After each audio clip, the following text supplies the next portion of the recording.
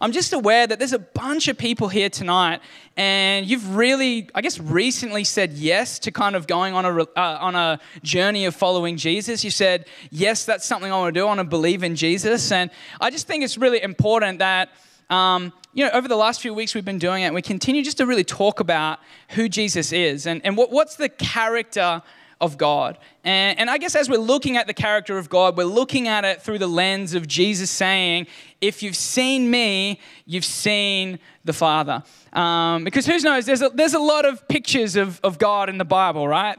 You can kind of get a picture of God to justify just about anything. And I think that's why Jesus ultimately had to come and say, look, you got a bunch of stuff, but you still don't get who the Father is. You've got to look to me to see what God is really like. So we're just spending a bit of time just talking about the character of God and who he is. And I hope if you're new to this journey of faith that it's encouraging for you and inspiring, I guess, to get to know a little bit about who this Jesus is that you've decided to follow. So I'm really excited about the message tonight.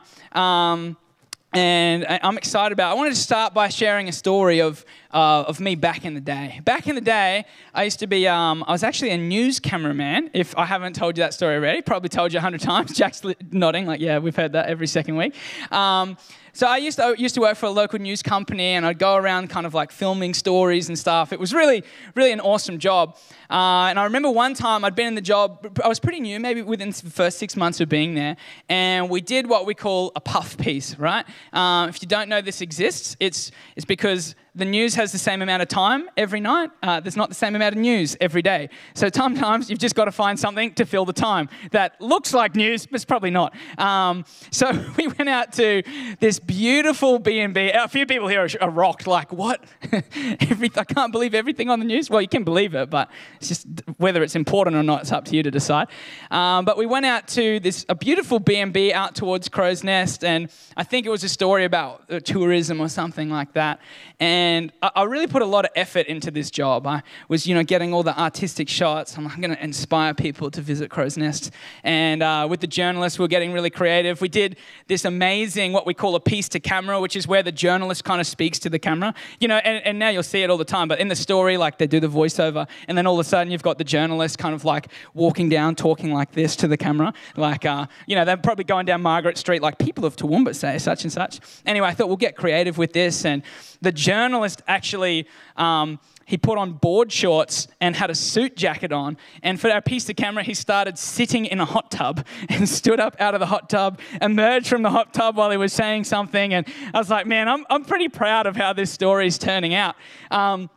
And we finished it, and we spent way too much time on this, okay? We spent like 2 hours. We were already kind of getting messages from the bosses being like, speed it up, there's probably more important things going on. And this is back for people who are maybe under the age of, maybe 20. The camera shot, actually this might be for everyone, the camera shot onto like a disc, which was it kind of looked like a floppy disk, if you know what a floppy disk is. If you don't, it's before CDs. If you don't, before Spotify, before USBs, before Bluetoothing songs to each other, there was this thing called like a CD. And you used to have to put the disc in and it would record to the disc. It was where the hard drive was. And what you would do is you would take the disc out, you'd put it in its case, you'd put another disc in and delete everything from the disc that you put in so that next thing you filmed, it was a blank disc. Somehow, I managed to take the disc out and put the disc back in and then delete everything that we just filmed. And have you ever been, that feeling where you're going to get in trouble, but you haven't got in trouble yet? Is anyone familiar with that feeling? This is all I felt for about 30 minutes back from Crow's Nest to the TV station, and then the bosses were kind of on lunch, so I went and had lunch and just sweated bullets the whole time. I was like, oh, I'm in so much trouble. I tried to make myself look busy. I was tidying things, and finally the boss called me into his office, and I thought, here we go, like, I'm done. And you know that feeling where it's like, I'm about to I don't know what to expect. I just know it's not going to be good. And I remember the boss, surprisingly, sitting me down, and he said, obviously, that was dumb. I was like, yeah, it was. And he said, my policy is you can make a stupid mistake as long as you only make it once. and essentially said, it's okay, like keep, it's all good. You're doing a great job. It happens to the best of us kind of thing, and let me go. And I remember in that moment feeling like I'd really experienced an incredible level of grace, because I thought, this guy could blow his top. I've wasted all this time. We now have to find a minute and a half to fill in the bulletin tonight. So we went, I don't know, we filmed something else that wasn't important, probably some cat in a tree or something like that. We're like, news, front page, the Chronicle kind of stuff. But I remember it was like I was surprised by the response that I got. And I think we'd all, like I said, be familiar with that feeling of not being sure where you stand with someone. Maybe not being sure of the response you're going to be met with when you approach someone. Again, maybe it's you've done something and you know your parents have found out and you're just waiting to get in trouble. And I guess it sometimes can lead us to the question, if we're on a journey of following Jesus, what does God think about me? And what can I expect from God? How does he view me? What does he think about me? I wonder if you've ever asked that question before. And we talk about it a lot, but sometimes we can get voices in our head that kind of maybe tell us different things about how God thinks about us or how God thinks us. And, we could say things like, I'm a pretty good person. I think I'd rate myself pretty good. But I've done things and said things and thought things that I'm not proud of. So what can I expect when I come to God? Many images of him, but I think, again, we've got to look to what Jesus says. So tonight I want to go to a classic story in the Bible. So again, if you're new to faith, this is a good one. Keep coming back to this one. It's a good story. It's one of my favorite stories. It's the story of it's the parable of the lost son in Luke 15. Who's heard this one? It's a goodie. Strap yourself in, and hopefully we're going to see something that we haven't seen before, or maybe just a fresh look of it. So why don't we pray before we jump in here? Jesus, we just thank you that as we approach Scripture this evening, you would open our hearts and speak your truth into our lives, that these words that were written many years ago would come alive to us in a fresh and life transformational way. Amen. Turn to the person beside you and say, I'm ready. All right, very good. Let's start in verse 11. So basically, this is Jesus telling a parable. He's telling a story about what God is like. So it goes on. It says, Jesus continued, there was a man who had two sons. So just remember, this is a story, okay? He's not talking about a literal man and two sons, okay? It's just we're getting on the same page here. The younger one said to his father, Father, give me my share of the estate. So he divided his property between them. Now, can I just start? Bold move, okay? Not recommending going home saying to your parents, give me my inheritance now. Like, that's rough, right? Usually you wait till after your parents die to get your inheritance. So you don't go up to them and say, like, I wish you were dead. Can I have the money? And it goes on, verse 13. Not long after that, the younger son got together all that he had, and he set off for a distant country. Then he squandered his wealth in wild living. He wasted all the money. After he'd spent everything there was a severe famine in that whole country, and he began to be in need. And just a side note here, but it's interesting how our actions don't always have instant consequences. Sometimes our actions just get us in the wrong place, and at the right time we find ourselves in the wrong place, and we can find ourselves caught out in left field. So he went on and he hired himself out to a citizen of that country who sent him to his fields to feed pigs. He longed to fill his stomach with the pods that the pigs were eating, but no one gave him anything. I mean, can you just start to imagine this? You're in a place where you're so hungry that pig food is looking tasty. Like, I mean, we're not even just talking about food that wouldn't be tasty. This is food that should not be consumed. And he's going, yeah, nice. Geez, I could go for that half-chewed cucumber. He's out there, he's longing to eat some of this food. And it says, when he came to his senses, he said, how many of my father's hired servants have food to spare? And here I am starving to death. I'll set out and go back to my father, and I'll say to him, Father, I've sinned against heaven and against you. I'm no longer worthy to be called your son. Make me like one of your hired servants. So he's going through, what am I going to say to my father? What excuses am I going to give? Or what am I going to do? You know, planning your apology. Like, what am I going to say? Can I swing this so it looks a little bit better than it does? And this son says, I'm just going to go and I'm going to apologize. And I'm going to say, just make me a servant. I don't even want to be treated as a son. I just want to have a place to sleep at night, essentially. So it says he got up and he went to his father. And I love this so much. It says, but while he was still a long way off, the father saw him and was filled with compassion for him. He ran to his son and threw his arms around him and kissed him. And it says, the son said to him, and this is where he's about to go into his little monologue that he's been practicing of God, Dad, I'm so sorry, I've done the wrong thing. And it says, Father, I have sinned against heaven and against you. I'm no longer worthy to be called your son. But then I love this. The father doesn't even let him finish. The father interrupts him and starts talking to his servants and says, quick, bring the best robe and put it on him. Put a ring on his finger and sandals on his feet. Bring the fattened calf and kill it. Let's have a feast and celebrate. For this son of mine was dead and is alive again. He was lost and is found. So they began to celebrate. Isn't that a beautiful, beautiful story? Isn't it? Sorry, that came across as rhetorical. I was hoping for some feedback about it. Just agree that's a good story? Yes? Anyone who's sad about the cow, it's not a real story, okay? Jesus was telling this story. The cow didn't actually die. If he told it these days, it would have been like a Beyond Meats burger that got prepared. So don't stress about that. Don't let the cow dying let you miss the point.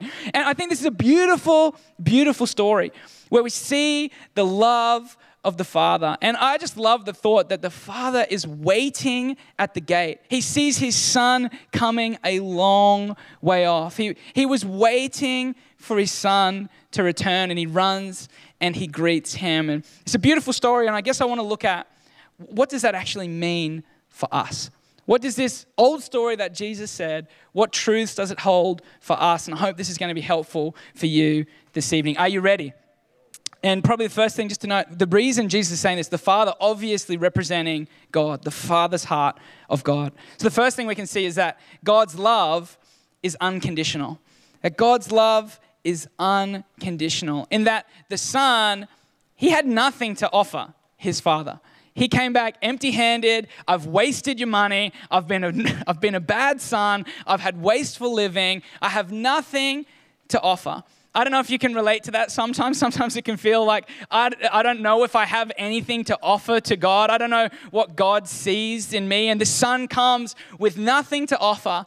But we see the response of the Father, that the Father is waiting, ready to show his love to his Son. And I really believe that this evening, maybe that's something that's new for you, the thought of a Father that loves you. Can I just say that God is waiting to show you, he's waiting and ready to show you his love this evening. The condition of receiving God's love is that you want to receive it, that you're ready to receive it. It's not conditional. Tidy yourself up a bit and then you can receive love. It's right now, right where you are, no matter what your life's been like, no matter who you are, no matter what color your skin is, no matter what school you went to, no matter how much money your parents have, you can receive God's love. It's unconditional love. It's not even on the condition that you replicate that love. God loves you so much that he would unconditionally offer you his love.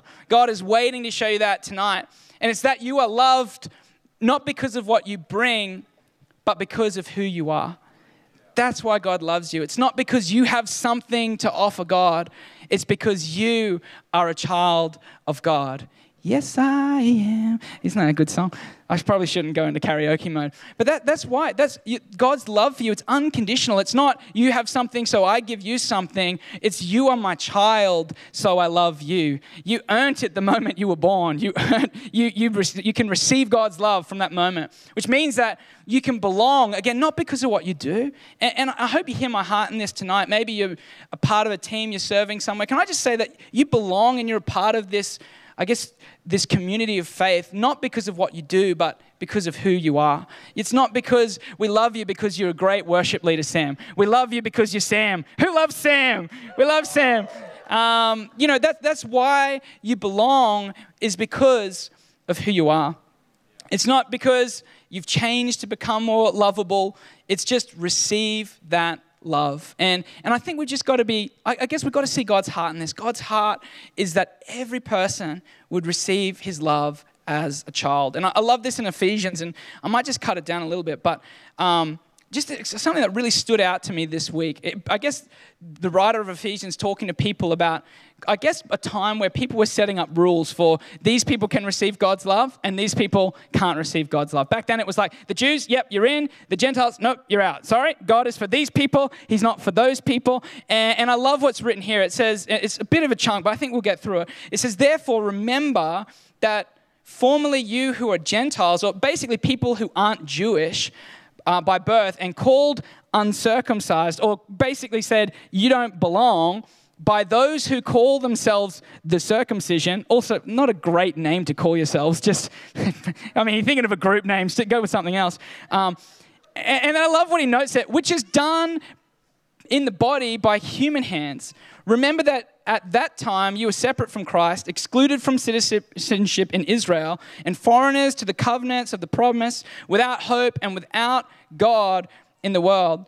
And I think we've got to note here, what he's saying is, for a long time, humans have been saying, you don't belong, you are not a part of this, God's love is not for you. But then Paul, who writes it, goes on and says, but now in Christ Jesus, you who were once far away, or you could say far away in the eyes of people, have now been brought close by the blood of Christ. How cool is that? God is not far from you. God's love is close to you. You've been brought close by Jesus. And I love what it goes on. It says, for he himself is our peace, who made the two groups one and has destroyed the barrier, the dividing wall of hostility by setting aside his flesh, the law with its commandments and regulations. His purpose was to create in himself one new humanity out of two, thus making peace.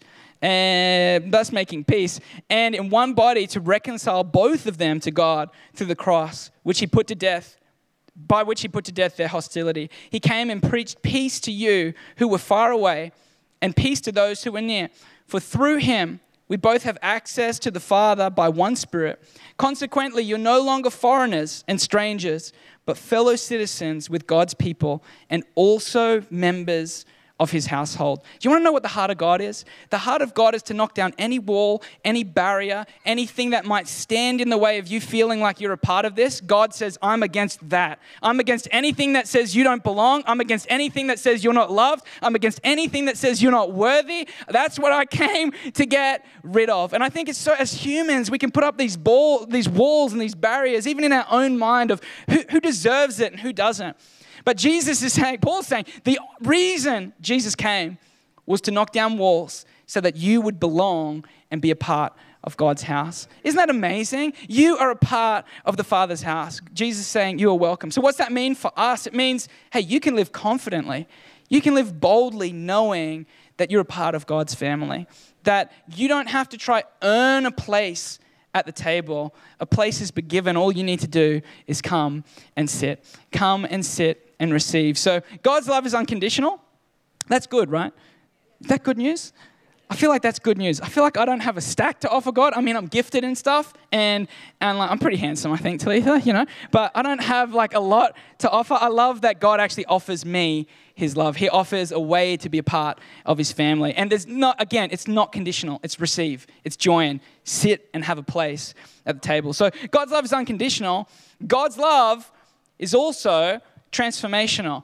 So God's love loves you as you are right, how you are right now in this moment. But the thing about God's love is it's so good that it doesn't leave you the way that it finds you. And I think that's really good news to any of us who are honest, okay? Any of us who are honest, there's stuff in my life that I want to change. And the good news about Jesus is he loves you as you are, as you come, right as you sit right now, but actually his love is so good, it's got the power to transform your entire life. I think that is good news. And we see it with the son who comes in rags and he's given robes. He's given the family ring, his sadness. He goes from sadness to joy. The father says, hey, come in. I love you how you are. Stinky, pig-covered son. Come and have robes. Come and have a ring. It's not like, hey, tidy yourself up a little bit and then maybe we'll do some nice stuff from you. It's not instantly there's a transformation from sadness to joy, from outsider to insider, from I don't belong to no, actually you're a part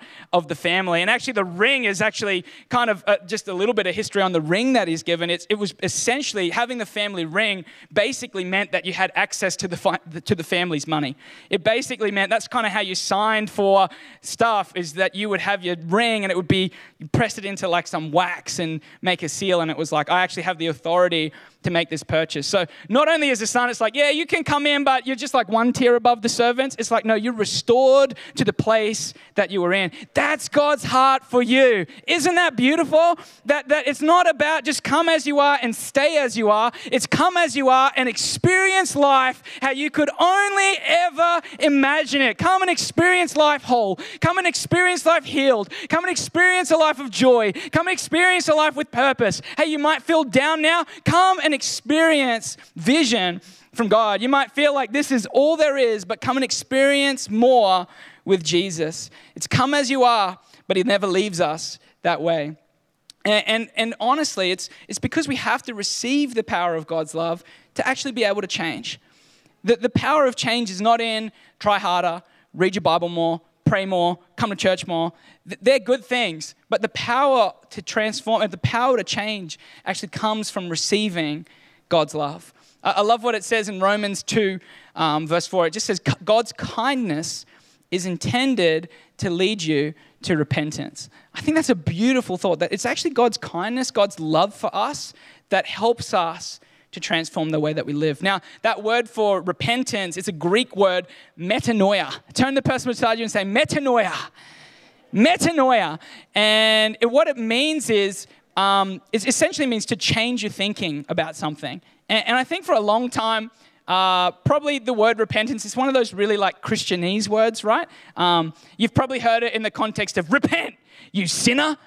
Repent. And it's often like a little bit of an ugly word, I suppose. But I love the picture in the Greek is change your thinking. When you repent of something, it's not come and throw yourself on the ground and show God how sorry you are. It's see it in a different way. See it in a different way. Get a different picture of what your future could be like. When I come and I repent, it's simply me coming and saying, hang on, I don't want to think this way anymore. I want to think like this. Coming and saying, hey, I actually used to think really negatively about myself, but I repent of that thinking, and I'm going to think how God thinks about me. That's what repentance is. It's a pathway back to the life that God is calling you to live. Isn't that a beautiful thing? I want to repent more. and I love that. Repentance, it's God's kindness that leads us to that. As we experience how good God is, as we experience his love, it actually makes me transform from the inside out. It's a fresh perspective that maybe this behavior or this way of thinking, this past hurt, this offense, it's not helping me. So I'm going to repent of that. I'm going to think differently about that and actually try to see things the way that God sees them. It's so powerful. A question for us is, if God's love is what transforms us, are you still being transformed by the love of God? If you're saying, I'm someone who's on a journey of following Jesus, are you still allowing God's love to transform you? Because it's funny how it doesn't take long for me to get back to this point of striving where I need to change this. I need to fix this. I'm still struggling with that thing I used to struggle with, and I've got to fix that or God's not going to love me. And it's like, no. Come and receive God's love. It's transformational. It leads to a change of thinking. It leads to the power to actually change my behavior. God's not about just changing behavior. He's about healing stuff on the inside. God doesn't really deal with the stuff out here because he deals with the stuff in here. He wants to speak to you in here. He wants to transform you on the inside. So it's good news. It doesn't come through striving. It comes through overflowing with God's love. It means that you don't have to live life as a victim. You're an overcomer. You are enough with Jesus. There is more for you. God's love is transformational. That's good news, right? Good. I think so too. And my final thought is that God's love never gives up. So God's love is unconditional. God's love is transformational. So God's love is come as you are. It's transformational because you won't stay that way because of how much he loves you. And also God's love never gives up. And I might just get the keys to join me if that's cool. It goes on here in Luke 15, and this is a bit we didn't read before, just straight after. So the father has brought the son in. He's slapped on his best Gucci robe. He's put his ring on his finger, and they're having a party. They're having a celebration because his son who was lost, who everyone else had given up on, had returned home. They're having this celebration, this party. And it goes on in verse 25, and it says, meanwhile, the older son was in the field. So this is the guy who stayed and worked for his dad. It says, when he came near the house, he heard music and dancing. And so he called one of the servants and asked him what was going on. He's like, hang on, what's this celebration? What's this over here? What's going on? And the servant says, your brother has come, and your father has killed the fattened calf. Remember, it didn't really happen, okay? So don't stress about that. They had a barbecue because he has him back safe and sound. So it's like, hey, good news. Your brother has actually returned. Isn't that amazing? And then we see the older brother's response that says the older brother, he actually became angry and refused to go into the party.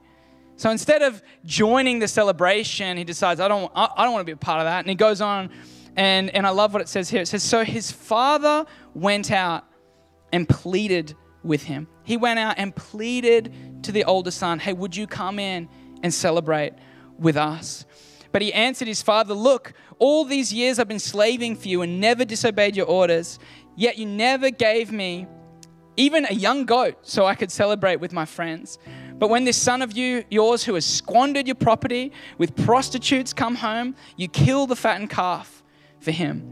And it goes on, it says, my son, the father said, you are always with me and everything I have is yours. But we had to celebrate and be glad because this brother of yours was dead and is alive again. He was lost and is found. And Jesus ends the story there. That's where he finishes the story. But I just love that in that, and even the older brother being like, I don't want to be a part of this. I don't want to celebrate with my brother. He doesn't deserve that. Do you know where God is? Do you know where the Father is or where God is? He's outside pleading with the Son. Would you come in and join the party? Would you come in and celebrate? Would you come in and celebrate what's happened in your brother's life as well? The Father, I love this, does not give up on the older brother, but goes out and pleads with him. Would you come and be a part of the party? And then he leaves it open-ended, Jesus. So it's almost like, what's the older brother going to do? Is he going to come in or is he going to stay out? And I think that's the question that's posed to us this evening. Are you ready to step in and receive God's love? What's your response to the Father pleading with you, come and join the party? And one thing I saw it recently in this story, and I hadn't seen it before, and I was really, convicted about this, was why wasn't the younger son out with the father pleading that the older son come back in? Like the father, where's he? He cares so much about both of his sons that he would leave the party to go after the one that was deciding not to join the party. But the other son, I don't know, maybe it was that he didn't yet have an understanding that God's love is not just for me, but my Father's love is not just for me, that his love is for everybody, that everyone's invited to the party, that everyone should be a part of the party. And I don't know what it was, but something kept the younger son, in the party. And I was just so convicted that, I've received God's grace. I feel like I've stepped in the party. I've experienced God's love. I've experienced God's mercy. But I've got to be so careful that I don't get so content in the party that I don't go out and plead with my brothers to come and experience that all God has for them. I think that's the challenge for us tonight, church, that let's not just get so caught up in the party, in the moment, in the church service that we forget that there's people out there that are hurting. There's people out there that don't know that they're welcome at the party. There's people out there that think, it all happens for those people in the church, but nothing happens for me. Come on, church, our job is to leave this building, to go out through those doors and tell people that they are welcome at the party, that their God, their Father loves them, that he cares for them, that his love is unconditional, that his love is transformational, that there is an invitation for them. Come on, somebody, I hope you're excited about this like I am. That is our job, is to not stay in the party, to stay where we're comfortable, to stay and hoard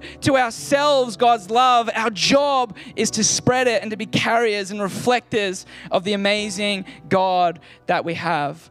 So the question is, have you become comfortable in the party? God's love, man, it's not just for you. It's for you, but it's not just for you. And I wonder what the story would look like if the younger son had caught the father's heart that this isn't just about me. This is about somebody. This is about my brother as well. It's like the story of the, Jesus leaves the 99 sheep to go after the one. That is the heart of God, friend. That no one would be left behind. That nobody is excluded. That nobody isn't welcome. Everybody is welcome at the party. And I just want to encourage us with that. Hey, let's have a think about our own lives and maybe ponder over a few things. Firstly, are you living with the confidence of someone who belongs to the family? If God's love is unconditional and it means that you belong, are you living in a way that actually reflects that confidence? It reflects that I have a place at the table. I don't have to earn it. I don't have to earn a spot. I don't have to earn God's acceptance. I don't have to earn God's love. Are you living in a way that reflects that? And then more so, are you being transformed by God's love? I'd challenge you to look in yourself. You've been following Jesus for a while and ask yourself the question, what's Jesus transforming within me? And if you can't see anything, maybe the question is, what stopped me from receiving God's transformational love? And I would guess that it's often the fact that we've brought transformation into our hands instead of leaving it in God's hands. We've been trying to fix it ourselves. We've been trying to fix ourselves where God says, no, it's my love, it's my kindness that leads to repentance. And the final question, I guess, for all of us is, have you become too comfortable in the party? And this isn't meant to be a feel guilty thing. And when I kind of had this revelation, it wasn't, oh, I'm so bad. It was just like, man, I am so challenged that my existence is to share with people how good God's love is. That I can't be too comfortable just in the week by week and the day by day in my own relationship with God, that I become so self-centered and it's all just about me and God. It's not just about me and God. It's about me helping other people experience God. So I just wanted to, maybe there's somebody that you've given up on in a sense, maybe someone that you've been praying for a long time, or you were praying for a long time, and it's almost like they just refuse to come to the party, and maybe something on the inside's almost given up. Can I just say that God never gives up on people? So keep praying for that person, keep encouraging that person, keep loving that person, keep reflecting God to that person. There is nobody who is too far gone for the love of God. And finally, maybe you've actually given up on yourself. Maybe that's who you've given up on. You've given up on yourself. You've written yourself off as unlovable, as not belonging. Can I just say, that's a lie. You're not unlovable. You're a child of God. You have a place to belong, and you can be confident in that. You can be confident in that belonging. So come on, how good is the love of God? I actually called the message A Love Like No Other, and I didn't say that at the start. So let's end with the title. There is no other love like the love that God has for you. So if you're new on this journey, man, press into it. Get to know God's love, because it's transformational and it's powerful. And if you're not new to the journey, lean into God's love. It's transformational and it's powerful. But don't forget, it's not just for you. God doesn't give up on people. He wants to use us to reach the whole world, starting with your family, your community, your friends, the people in your soccer club, whoever it might be. There is no love like God's love.